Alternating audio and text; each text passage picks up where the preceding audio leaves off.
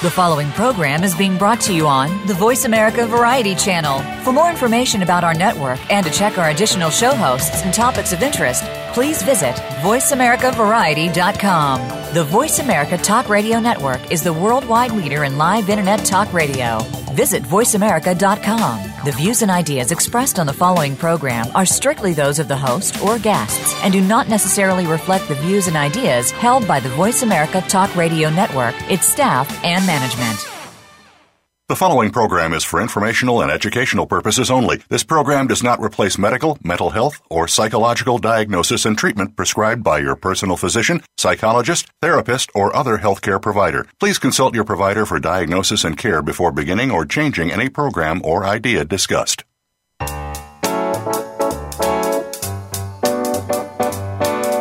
Welcome to Psych Up Live with your host, Dr. Suzanne Phillips. If you're experiencing life, and we know you are, you may have a variety of questions about relationships, family issues, personal goals, coping with the unexpected, and much more.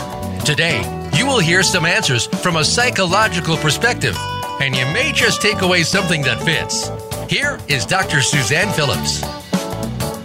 Hi, I'm Suzanne Phillips. Thanks for joining me on Psych Up Live. Today we are speaking about divorce. No matter what the statistics say and how you come upon divorce, it is not easy. Divorce is not an event. It is a complicated process and the part of many people's lives, many people's journeys. Our guest today is Audrey Cade, someone who has been on that journey and will invite us to consider, when is divorce the best decision? And if so, how do we face the challenges and use the lessons learned along the way? Audrey Cade is the author of Divorce Matters, Help for Hurting Hearts, and Why Divorce is Sometimes the Best Decision. She is a case manager social worker and the matriarch of a blended family of 8 children. She is an experienced divorce warrior mentor in the areas of co-parenting, step-parenting, parental alienation, and remarriage. Audrey has been the mentor to countless men and women as a featured blogger for Divorced Moms and Worthy Living. Her work also regularly appears on The Good Men Project, DivorceForce.com, and Stepmom magazine. Audrey Cade, it is my pleasure to welcome you to Psych Up Live. It's my pleasure. Thank you so much for having me here today. Audrey, the book is a real contribution, and I wanted us to start the way you start the book, with your own story, because you wrestle in your own description with the question that so many people face, which is, should I end this marriage? Do I dare think about a divorce? When is divorce the best decision? I wondered if we could set the stage by having you read. There's a very powerful passage in your first chapter, and I wonder if we could read that to set the stage for this question. Yes, I sure will. My story of my marriage's destruction was what it took for me to conclude that it was over. I can't definitively state what the last straw or breaking point would be for anyone else contemplating a divorce. Obviously, every relationship is composed of its own unique combination of personality factors and events that lead to standing on unsteady ground. Some marriages can overcome these obstacles. What one person is willing to live with might be a deal breaker for another. Only you can make the final fateful decision about whether or not to take more serious action with your relationship. No matter what you decide, you must come to understand that it truly does take 2 parties to break a marriage. One partner may do more damage than the other, but in an attempt not to keep score or obsess over who is to blame, I believe it's healthier to own the fact that in most all cases, both parties bear at least partial blame in the outcome. Additionally, it's important to recognize that good, healthy marriages don't break. The end of any marriage is truly a shame, but a relationship that goes as far as divorce is clearly not strong. My point here is that it's essential not to carry the shame and guilt of a divorce if it comes to that.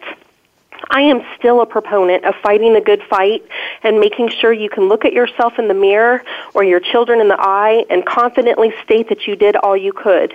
Go to counseling, talk to a trusted friend, read books about relationships, plan a date, try. The bottom line is that if your marriage makes you feel like garbage, if you dread going home, if you are the worst version of yourself in your spouse's presence, or if your spouse is not willing to put in the effort to fix the relationship, then you may need to accept defeat. Let's be real. If your husband or wife won't acknowledge that there's a problem, refuses to talk about it, disregards your concerns, or won't go to counseling, then the situation is out of your control. A marriage requires both parties to give 100% of their effort, not 50-50, but 100-100. So not just one of you can resurrect a failing marriage. As with any sort of behavioral change, the parties involved must wholeheartedly recognize the need to change, want to change, and be willing to put in the effort to create change. Audrey, I have rarely read or heard anyone say it so powerfully and so well. I mean, it really tells us you're someone who values marriage, but you also are recognizing for all our listeners, sometimes divorce is the best decision. Now, in your story, what was it? What did it take for you to get this across to your spouse? It sounded like he was actually coming from a very different place.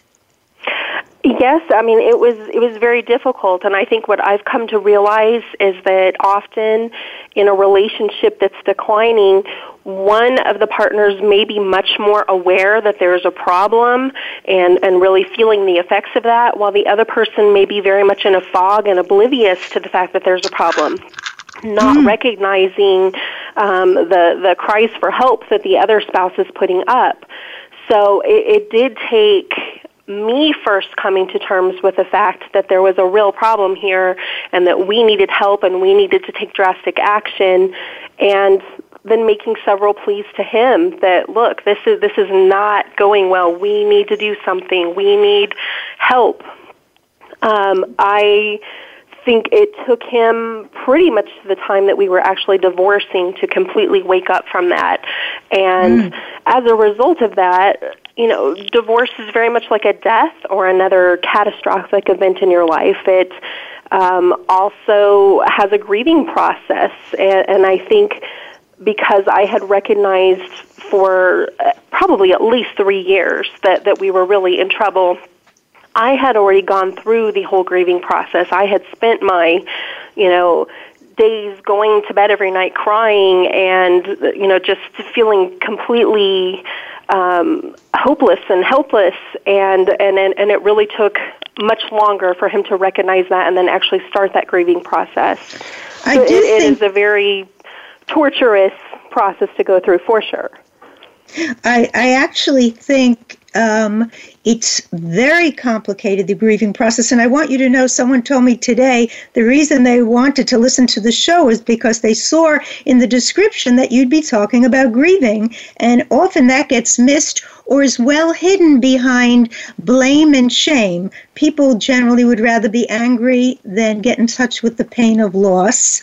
Or they'd rather be retaliatory because people feel they're trying to restore their dignity, but nothing much happens with that. And I couldn't agree more. In their own way, people grieve. Some people have said to me, I cannot get in touch with the loss too much until I am out of this marriage, or I will never leave. So I think it's a very powerful dynamic, and you really mention it quite a few times and discuss it really in an important way, as you just did and throughout the book. Now, he was really not the one who wanted this, and he comes to finally agree to it.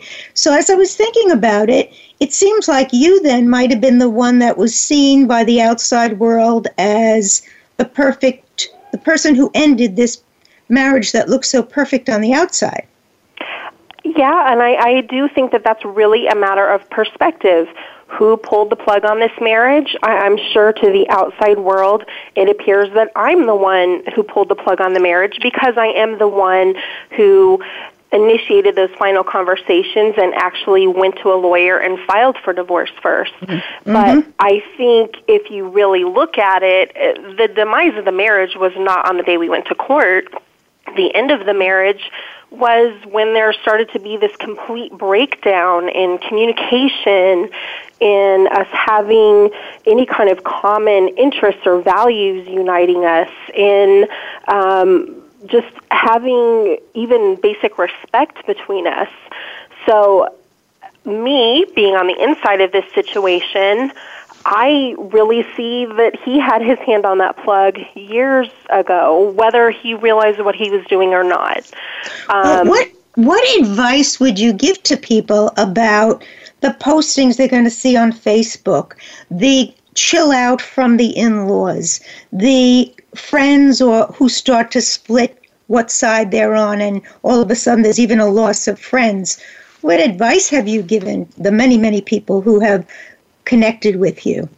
It's very troubling. Of course, we expect that when you're going through a divorce, there will be a divide of furniture and bank accounts and things like that, and you don't expect this to extend all the way to friends and family, but it does indeed happen.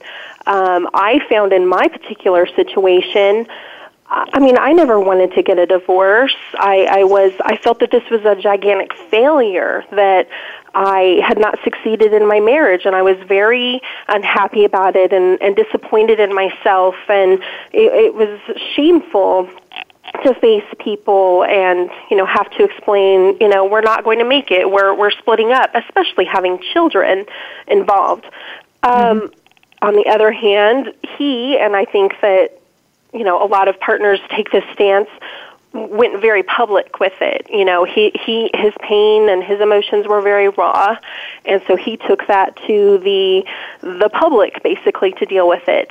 And, I much prefer to keep my feelings and my shame and my story to myself. It's not something that I really wanted to talk about at that point, and I think that that's perceived by people watching this situation that, the one who's keeping quiet or not saying much, there must be some guilt, or there must be some, they've done something wrong, whereas this other person is the victim, and that's not necessarily the case. I think it's just a personal preference of how people want to handle that at that moment. Now, these are the times where I know you speak a lot about the importance of networks.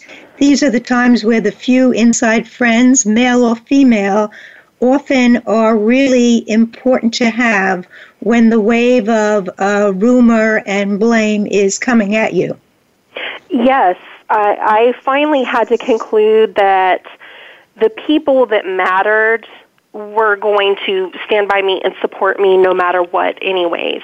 I couldn't affect what everyone else's opinion or perception of the situation was. I had to really just come to peace with that and let that go. Of course, I don't like to think that there's people out there who possibly think the worst possible thing about me, but there's nothing I can do about it. But what is so wonderful in the midst of one of the most horrible situations you can go through is the fact that these amazing people will come out of the woodwork who do feel for you and who have been there. And this is where I get my whole work persona, the divorce warrior, from. I call all of these people who've been there, who've experienced this pain, they've lived through it, they've grown through it, they've become stronger. They're warriors. And I had my own divorce warriors. I had people that I work with, friends of mine from way back that I might have reconnected with on Facebook and whatnot. These people were my scaffolding that held me up during these very difficult times. And they inspired me, they gave me hope, they gave me amazing words of wisdom that I still turn to today. And so they became my divorce warriors, and I don't know how I would have survived without those people. I may have definitely lost some people in the process, but I gained myself, and I definitely gained the love and support of these other people. And that's what I hope to return to other people. I have now survived this process. I feel like I've earned my stripes as a warrior, and so hopefully I can help other people ease into this learning maybe from some of my mistakes, or taking some of my wisdom with them to make it just a little easier for them. Let's talk about the children. Now, your children were how old at the time, Audrey? Approximately 5 and 7. And did you plan to tell them together? How did that go? Yes, and they were very young. My son had heard the word before, and I think he roughly understood what divorce was, and he told me later that he wasn't surprised that we made that announcement. My daughter really didn't know what that meant. So upon making that announcement, which of course you just dread, that's the last thing that I wanted to do was split up my children's home or make it so that they couldn't have both of their parents under one roof. But it needed to be done. And they really took it very well, or I felt, okay, well, this is going to be all right. But they really didn't understand what they were hearing. It wasn't until we were actually living it that they understood what this would really mean for them. And we had our rough times. I mean, they're doing very well now, but it took a lot of growing and work to get us where we are today. Well, for the children, it's worth us remembering it's a process for them, too.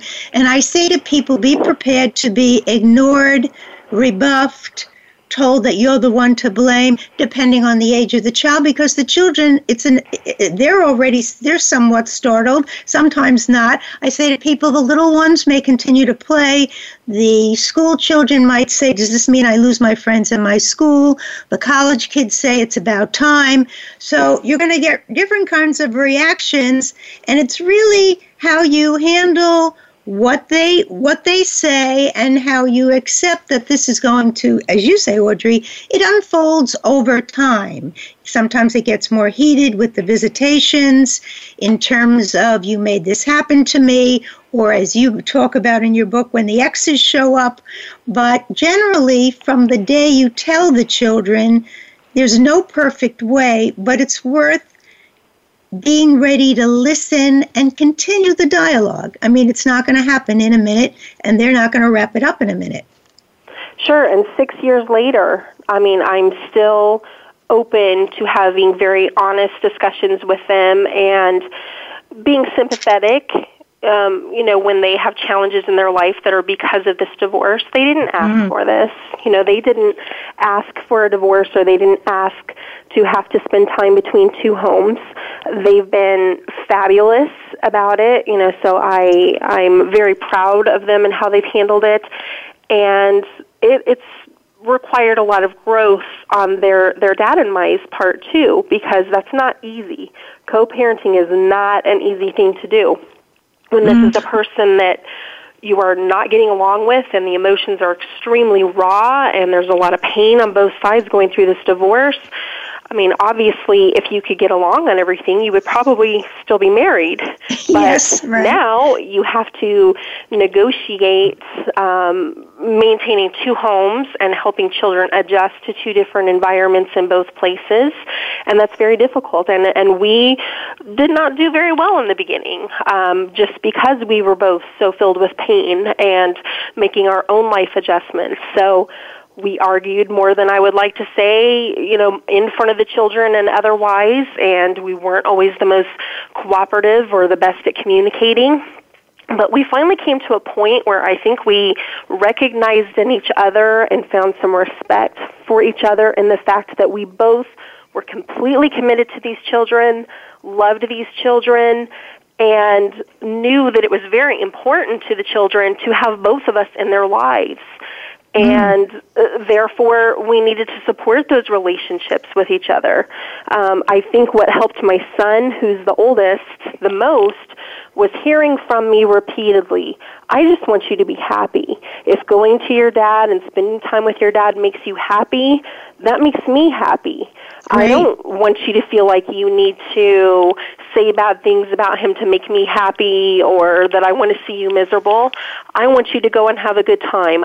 Your dad loves you. You're free to love him. You don't have to choose. You don't have to feel like you need to take sides. And I think hearing that many times and seeing it through our actions also, very careful not to disparage their dad at all in front of them. I think that it really sank in, and it gave him peace, and he was able to release that, and really is just a great, very well-adjusted kid now. Audrey, it's a great message to send to our parents out there.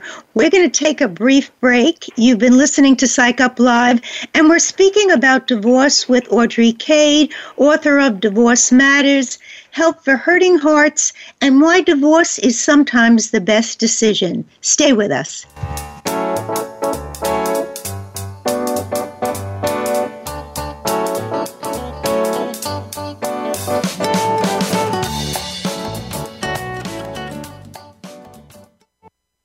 Streaming live, the leader in Internet talk radio, voiceamerica.com. If you want to stay on the cutting edge of the bioeconomy, tune into TerraTech with host Jim Lane. Every day, new and substantial products are in our lives. What we wear, eat, and drink, in our travels, and in our health. TerraTech will spotlight these products and show you where and how they are being used. Listen for TerraTech, live every Wednesday at 9 a.m. Eastern Time, 6 a.m. Pacific Time on the Voice America Variety Channel. Join the innovators and the innovations and move forward.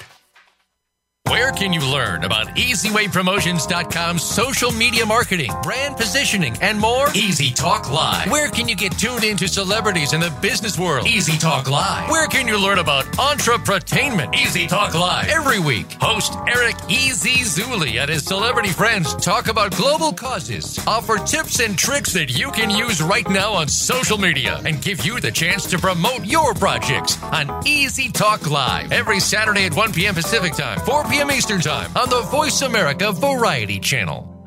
Where are you getting your advice on buying, selling, or maintaining your most important asset, your home? Is it from a reality show on cable TV, a comparison website, or are you just flying by the seat of your pants and gut instinct? Stop now before you make another move. Tune into Real Estate Today with host and realtor Deb Tomorrow. You can't afford to play guesswork when it comes to your new or existing home. Listen every Tuesday at 3 p.m. Eastern Time, noon Pacific on Voice America Variety. Think you've seen everything there is to see in online television? Let us surprise you. Visit voiceamerica.tv today for sports, health, business, and more on demand 24/7.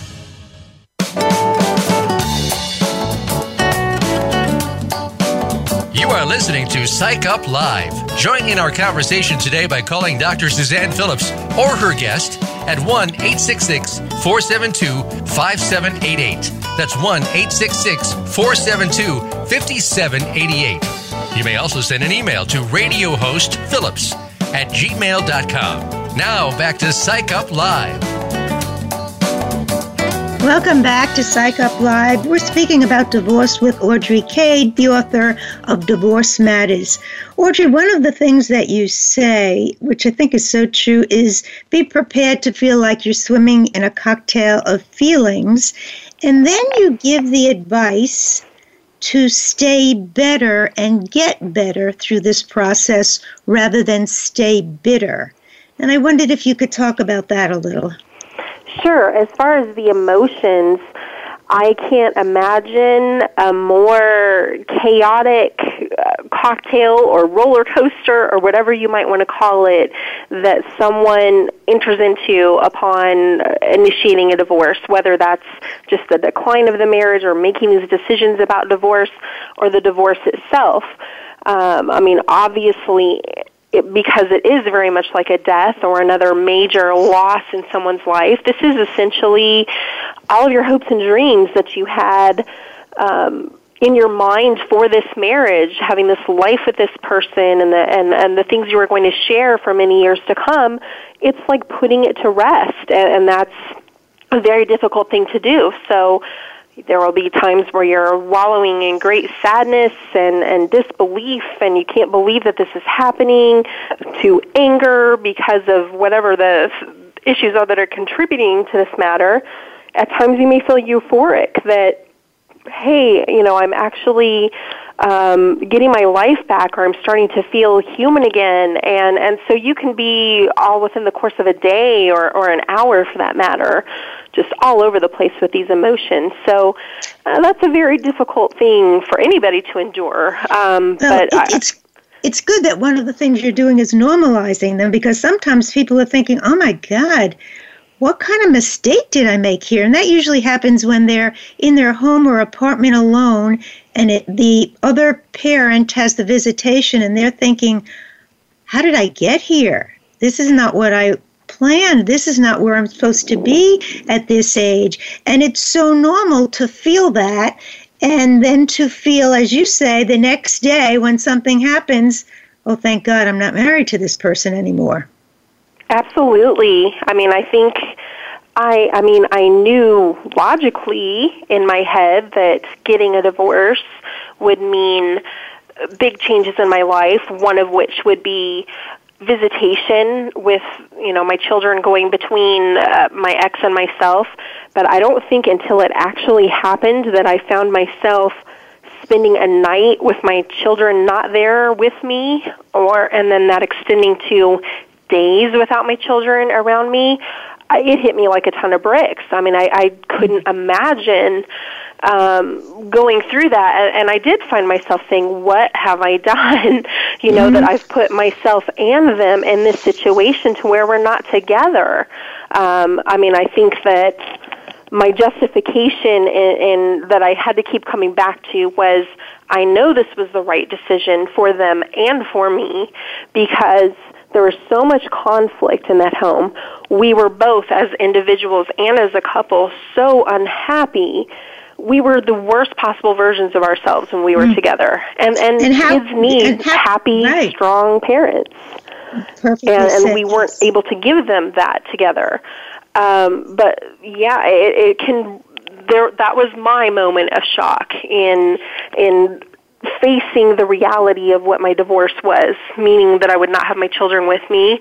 That's going to be different for everybody, whether it's just being alone for the first time or facing a major challenge, or even a good thing that you would normally turn to a partner and say, hey, did you see that? Or, want to share a laugh with somebody and they're not there.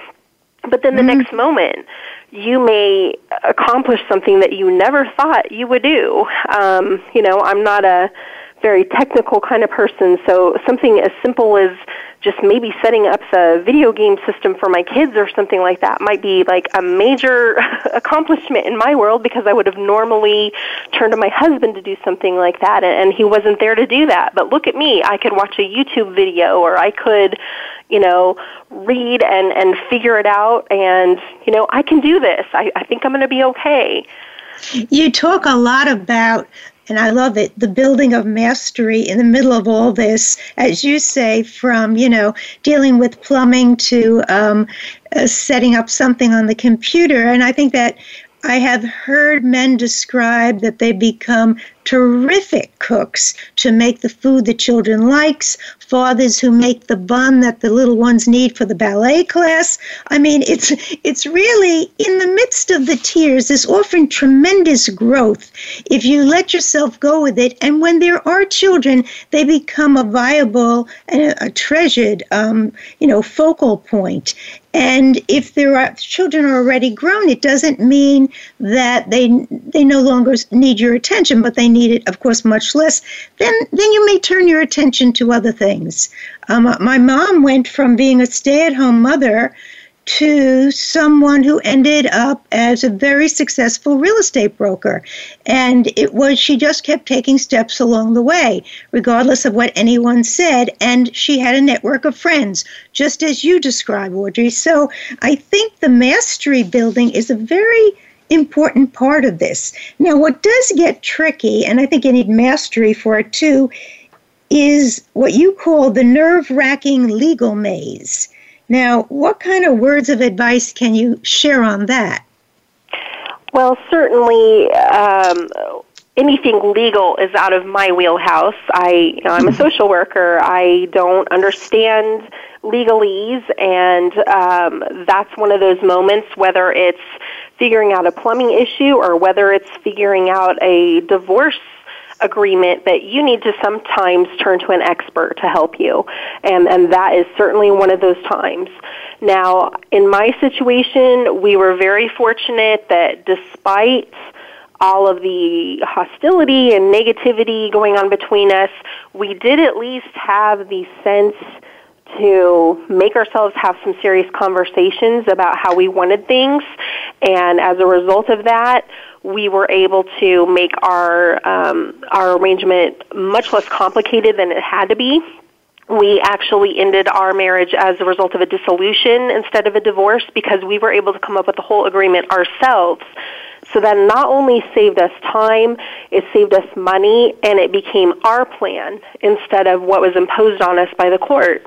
So that means that our custody arrangement, how we wanted things handled as far as the children's medical care, school, how we wanted to divide property, everything was pretty much developed by us. I mean, there were some sticky points that we did have to negotiate out with lawyers' help, but that's something that if there's any possible way that you think that you can try to have a civil discussion with your soon-to-be ex and work out those details yourself, I think that you'll be happier for it in the long run. And it will be what you want. It'll be something that makes sense in your lives with your schedules and your jobs rather than just some convoluted schedule that the court develops that may not work for everybody. So that's a huge point of advice. And also just ask questions. If you don't understand something, I didn't understand a whole lot about things, technicalities with the deeds and the mortgage and trying to get things separated out that way. And I think I was maybe a little too quiet and just kind of let some things slide through and didn't ask as many questions as I should have. So definitely open yourself up, take lots of notes, try to have as many conversations as you can and work out the details yourself. And I think in the end, you'll be much happier with the results. Two things I want to pass on that you mentioned that I thought were very important to underscore was when it comes to children, make sure the school is informed so that you don't have to become the secretary to the other partner. They get the messages, they know about the meetings, and you know about the meetings, so that becomes very clear. The other thing is what you called right of refusal in terms of visitation. If your partner is called away at work, you have the right to say, I can take the children even though it's not my weekend, rather than have them be with babysitters. These little things I think people they'll gather it from reading your book, from talking to other people, but there's no way on earth when people are emotional that they go into a situation, as you say, knowing the legal ins and outs when they've never been in this territory before. So, as you say, asking, and then when it comes to living according to the legal stipulation, it is worth referencing back. It's very powerful, rather than back and forth fighting, to say it's in our divorce papers, it's the way we arranged it, so that people forget, they think they can adjust it, but if you can use it without as much contention, the less contention, the better for the children. Absolutely. That agreement, those are court orders. And a lot of people tend to forget that. They just think, oh, it's just a suggestion, or this is just kind of our certificate, just saying that we officially divorced. That is a court-ordered plan. It is pretty much the blueprints that spell out exactly what you need to know as far as parenting and who is responsible for what. And a lot of people do just kind of think they can fly by the seat of the pants and do whatever they want. My ex and I both had to learn by actually living how our agreement was going to fit into our lives. We have made some minor adjustments just in the way that we like the schedule. Thankfully, over time, we've just gotten better at communicating, so we're able to work those out. But those boundaries are incredibly important. And I see this firsthand because I am now remarried, and my husband and his ex have a lot of issues with their parenting plan and have a lot of difficulty in following it to the letter. And there's a lot of discrepancies from one holiday or one situation to the next with maybe following it this time, not so much the next time, and it causes a tremendous amount of issues. So I would definitely recommend, for the first year and a half, I believe, I carried mine in my purse with me all the time because I never knew when I might get a call from the school or a doctor's office, and I might need to make a copy of it, or I might need to refer back to it and see exactly what it did say. So until it really became a part of my everyday life, it's your handbook. You need to refer back to it, and you need to stick to it. And I think really setting those boundaries and staying firm with them, with your ex, is just going to make everybody's life easier. Okay. So now let's talk about, obviously, you dated again, because that's a big piece for people. That is going back into the dating world, and as you did, eventually dealing with people and their exes. How did you meet your husband? Actually, through work. We didn't work at exactly the same location, but he was associated with my work. I'm in social work, and he worked with an agency that we deal with, and so we just, met each other having meetings, and then eventually became Facebook friends, and then it just kind of came from there, and we both had very similar situations where we could kind of share the everyday trials of going through children and visitation and exes. So really, he just kind of started out as a friend and a good support of somebody who understood what I was going through, and it just grew from there. Well, one thing that you say that I thought was so important, I really agree with it, is when you do go back into the dating world, and I want to recommend an earlier show we did on Deeper Dating with Ken Page, which really involves getting in touch with your best self and then going in some way to see if there's someone who recognizes that reciprocally with you. But one important thing you say, Audrey, is your children do not need to meet every dating partner you have coffee with. They need their parents. They don't need new dates. That's right. That's too much chaos to throw into their life. That's too much confusion, especially the age that my children were. I could see possibly kids in high school or college, they may be a little bit more understanding just about adults dating and meeting other people, but not everybody needs to be introduced as a partner. You need to have enough time first to get to know this person, make sure that they're worthy of you, and that they would even, go through your vetting process and be somebody that's appropriate for your kids to meet. So you should be pretty serious about that person before you're to the point of getting the kids involved. And I would say that could really go to any age child. Remember, the children have just lost the original family constellation. When they finally have decided, well, at least I have mom and dad to myself, bringing in a new maybe is the last thing we need. As Audrey, as you say, if someone is going to become the serious potential partner, little by little, the introductions can be made. But it's even disruptive to high school kids because remember, no matter what age children are, they want the parent, of course, to love them. That's the love object. Absolutely. So it really, it takes some time.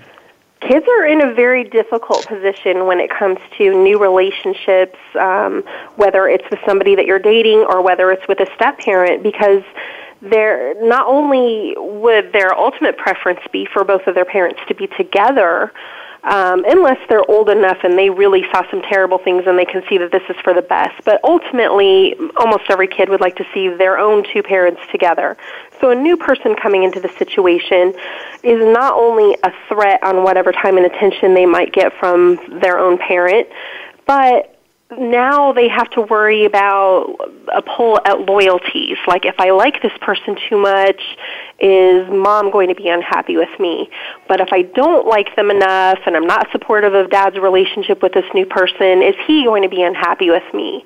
And even if this person's really nice, it's not mom or it's not dad. And so even every nice little thing that they do for me is just a reminder that it's not mom or it's not dad. So it's a very tricky position. Yes, it is. We're going to take a brief break, and when we come back, let's talk about blended families, the issue of forgiveness and going on. We've been talking about divorce with Audrey Cade. She's the author of Divorce Matters, Help for Hurting Hearts, and Why Divorce is Sometimes the Best Decision. Stay with us. We'll be right back.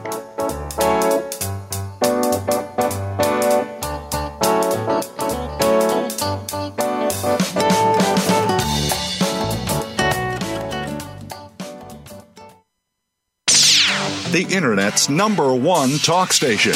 Number one talk station. VoiceAmerica.com. Are you or someone you know interested in attending college? With both college tuition and college enrollment up 60% since 2002, there is a lot of competition, and careful planning needs to be a part of the process. Tune in to Getting In, a college coach conversation, hosted by Elizabeth Heaton and featuring a team of college coach experts. We'll bring you the tips, techniques, and know-how to navigate the road to college and do so the smart way. Listen live every Thursday at 4 p.m. Eastern Time, 1 p.m. Pacific Time on the Voice America Variety Channel. Are you finding your frequency? It can be described as that space between failure and success. It's the future of digital media. It's finding your voice. It's engaging topics, content, and ideas. Jeff and Ryan discuss the digital media space and all of its aspects. It's about making the mistakes, taking the chances, summoning the intestinal fortitude to step out of your comfort zone, and discovering what you can accomplish when you decide to try, decide to learn, decide that you have something to say, and find your frequency. Live Fridays at 2 p.m. Pacific Time, 5 p.m. Eastern Time on the Voice America Variety Channel.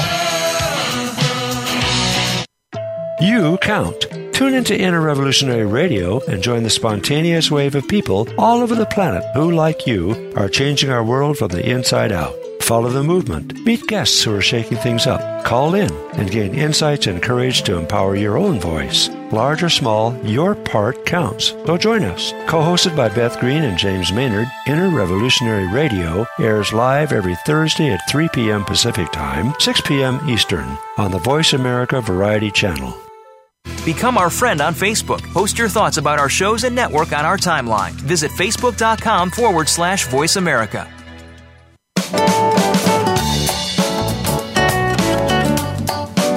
You are listening to Psych Up Live. Join in our conversation today by calling Dr. Suzanne Phillips or her guest at 1-866-472-5788. That's 1-866-472-5788. You may also send an email to radiohostphillips@gmail.com. Now back to Psych Up Live. Welcome back. We're with Audrey Cade, the author of Divorce Matters, and she's really giving us a very frank and insider perspective of the journey of divorce. And we were talking about dating and meeting. So, Audrey, one thing that comes up is the question of blending children, blending families. Now, it's something I know that you've done. I wonder if you could give us some words of wisdom on that. I will sure try. It's a very difficult process, but it is very rewarding. As with introducing a new partner to your children's lives, you need to take it slow and easy, starting to integrate two different sets of children together, just keeping it very light and comfortable, and being very clear with kids that, you know, there are no expectations on you to love this person, even like this person. We would like you to be respectful, for sure, but, you know, this is not a forced thing. We're going to let this happen organically and kind of try to do some activities and things like that will help you bond together. In my particular situation, it's kind of worked out nicely. My daughter and my husband's youngest are the same age. They're both 10 and a half and 11. They have spent countless hours making mud pies and riding bikes and running around, and I have no doubt that they will grow up and remain friends because they have basically grown up together. My son, who's now 13 and a half, is very close with my stepson, who's 15. They have a lot of similar interests, and they spend pretty much every moment of their time together when the kids are all at the house. So we definitely have our positive moments where we're really doing things together, and we make a lot of effort. We have family dinner time, we have church, we have activities that we do together that are meaningful to us. But I learned that I probably came off too strong in the beginning, really gung-ho that, hey, we're a family and here I am and, isn't this going to be great? And I've realized over time that I kind of need to pull back on that. I need to give them their space, even though there is definitely a bond and a relationship there. It is hard for these kids. It is hard for them to see someone else in the place where their mother used to be. So I do have to be very respectful of the fact that there are, some damaged and hurt hearts within these kids, and they need help overcoming this. And so you have to be very clear from the beginning that I am not here to replace your other parent. You have a mother. And in my children's case, you have a father already. So this person is not a replacement, and we don't expect you to ever look at it that way. This person is another person in your life who's going to care about you and who's going to be there for you. They'll be there at your band concert, they'll be there at your graduation ceremony and things like that, but you have to very much respect that original parent relationship and be very careful about, any disparaging comments or anything like that about the other parent, because, that's part of who they are. So very well said. Yes, that's such a good point. And I'm loving that you're saying you have to give it time. I think if there's any factor that I've heard could have improved the process of blending families, it's rushing it. So when you give everyone time, sometimes they say, just as you're noting, don't come off as a new parent, be a caring adult. And they'll find a definition for you. Right. This is not a matter of instant family, just add water. There right. are already parents and there are already children, but it's going to take time of everybody, literally blending together. And I'm careful in using the term blended because that implies that you're almost putting all these ingredients together in a blender and right. whirring it around until you can't even recognize who was what or what's what when it's all said and done. That's a good point. And we do all each have our own individual identities, and they still have other families that they're a part of. But in many ways, we are a cohesive unit in the things that we do and trying to build an identity as people who care about each other. One thing that you sort of alluded to in terms of the criticizing of the parent is one place where I see newly married couples, both of whom have exes, get into problems is when they become protective and defensive of their new partner in terms of the way the ex is treating their partner. They love this person, and that person is treating them with so little respect. And if they get on their partner too heavy, not only do children overhear it, but it's like sometimes insult to injury. Clearly, that relationship didn't work, or the partner would now be married to you. Right. So absolutely. you can't become, like a ninja ready to take on this person. I don't think it ever works. And I think that other parent needs to see that you have respect for their role in the children's life, too. I think you can expect as a step-parent if you come right in and completely try to take over and you're in everybody's business and making decisions that are, there needs to be boundaries. You need to understand that when it comes to a parent-teacher conference and things like that, that may not be the right place for the step-parent to be. Now, if it's a school musical or something like that, sure. But discipline and big decisions and maybe the mother's breakfast at school and things like that, that may not be the place to just assume that you can just step right into that without really stepping on some toes. Well so said. for the children's sake and to try to keep peace with the other exes, when you're marrying somebody who's divorced, you're actually kind of like inheriting another ex. So, yes. Just try to keep the peace. You need to try to show some respect all the way around. Very well said. Now, one thing you underscore throughout the book is the importance of forgiveness in this journey of divorce. I wonder if you could share some ideas about that. Forgiveness is very important, and I'm not just talking about forgiveness for your ex and whatever they've done. That is very important, but also forgiveness for yourself. I mean, I know I carried around a lot of pain and guilt and shame. You know, here I am, I can't believe this, you know, I'm getting a divorce, I feel like such a failure. You know, you run into people who were at your wedding or, you know, other parents from school, and they've got these happy, nice little families, and you just feel like such garbage that you've just failed this. And you feel like you've let your kids down because, you know, they shouldn't have to live in this kind of existence. And you have to let that go. As long as you know that you put in the effort and you tried and you did your best, you have to let all that go, or it will just cripple you. It'll make you a bitter person, and it'll keep you from finding the happiness that's most likely the reason why you got divorced. But also forgiving your ex for whatever's happened that contributed to that marriage breaking down. Forgiveness, I finally learned, does not mean I condone all of your actions, I accept everything that you did, it's okay, oh, and I have to like you. It means I'm releasing the grip that those emotions have on me. I'm not going to let it control me anymore. I'm going to be free, and I'm going to set you free from this, and we're just moving forward.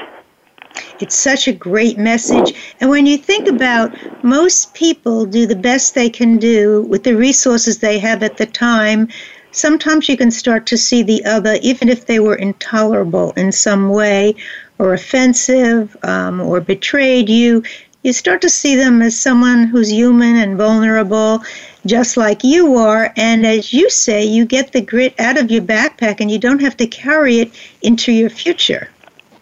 Right. I mean, obviously some acts are unforgivable. I mean, it's not ever something that I would condone if somebody was abusive or something like that. Right. So, you know, what we're saying here is you're just going to take the claws out of that are gripping onto you and that are keeping you from moving forward. That doesn't mean you ever have to accept or like that person again, but we are all we're all human. We do all make mistakes. And so, and you made mistakes too. I made mistakes. You know, there's things that I'm sure that I could have done that would have, you know, at least prolonged our marriage. I'm not sure that it ever could have been saved. I don't think that the two of us were really meant to be together. But, you know, I made mistakes, and you have to own that, and you have to say, okay, I made mistakes, but I'm going to turn this into something better. I'm going to learn from my mistakes. I'm going to reflect on what I did, what I could do differently the next time, and make better choices, and be a better partner the next time around. I want people to know how to find you. We still have a little bit more time, but how would our listeners find your book, get to your sites? You write in a lot of terrific places. Maybe you could share that, Audrey. Sure. I'm very busy with writing. Obviously, they can find my books that we've been talking about today on Amazon, either in Kindle or on paperback. As far as my other writing, you can find me on divorcemoms.com. I am a featured blogger there, and I have 2, if not 3, blog posts that go up there every week. I am also a contributor for Worthy Living, which is on worthy.com. That's a great site. I think it's kind of a way of helping women move forward from divorce.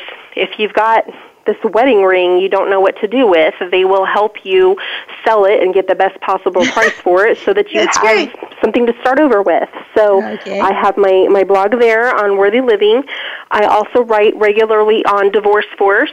That's a great community if you're looking for other people to talk to through all different phases of divorce, great articles, resources to help you find a lawyer and things like that. That's a wonderful site.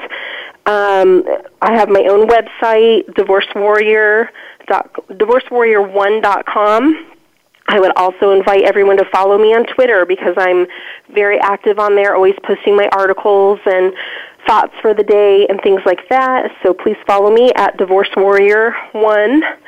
I write often for Stepmom magazine, so I'm just always busy. The thing about divorce is there's many things that fit under that umbrella of divorce, just like we've discussed here today. It's not only the breakdown of the marriage, the divorce itself, going through the legal process, healing, exes, if there's children, all of those issues. There's so many things that fit under that. So I have endless material to work with. So Audrey, if you were to give our listeners a one-sentence take-home message, what would it be? Divorce is obviously a terrible experience that nobody wants to have to endure. But sometimes it is absolutely necessary, and there are very valid reasons why marriages end in divorce. So if you find yourself in that position, you need to try to make the best of that situation, find opportunities for growth in the midst of that, really get to know who you are. You will develop immense strength and really learn about yourself, and you'll be able to move forward after that experience a better, stronger person.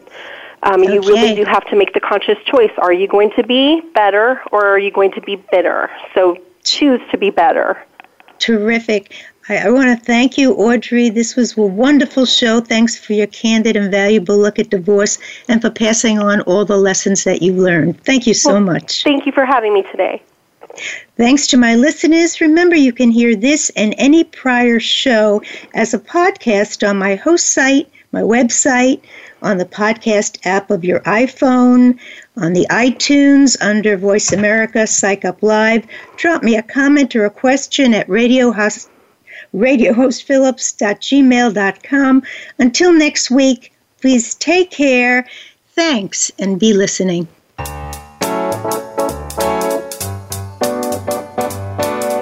Thank you for tuning in to Psych Up Live. Please join Dr. Suzanne Phillips for another edition of our programming next Thursday at 11 a.m. Pacific Time, 2 p.m. Eastern Time on the Voice America Variety Channel. We'll talk more next week.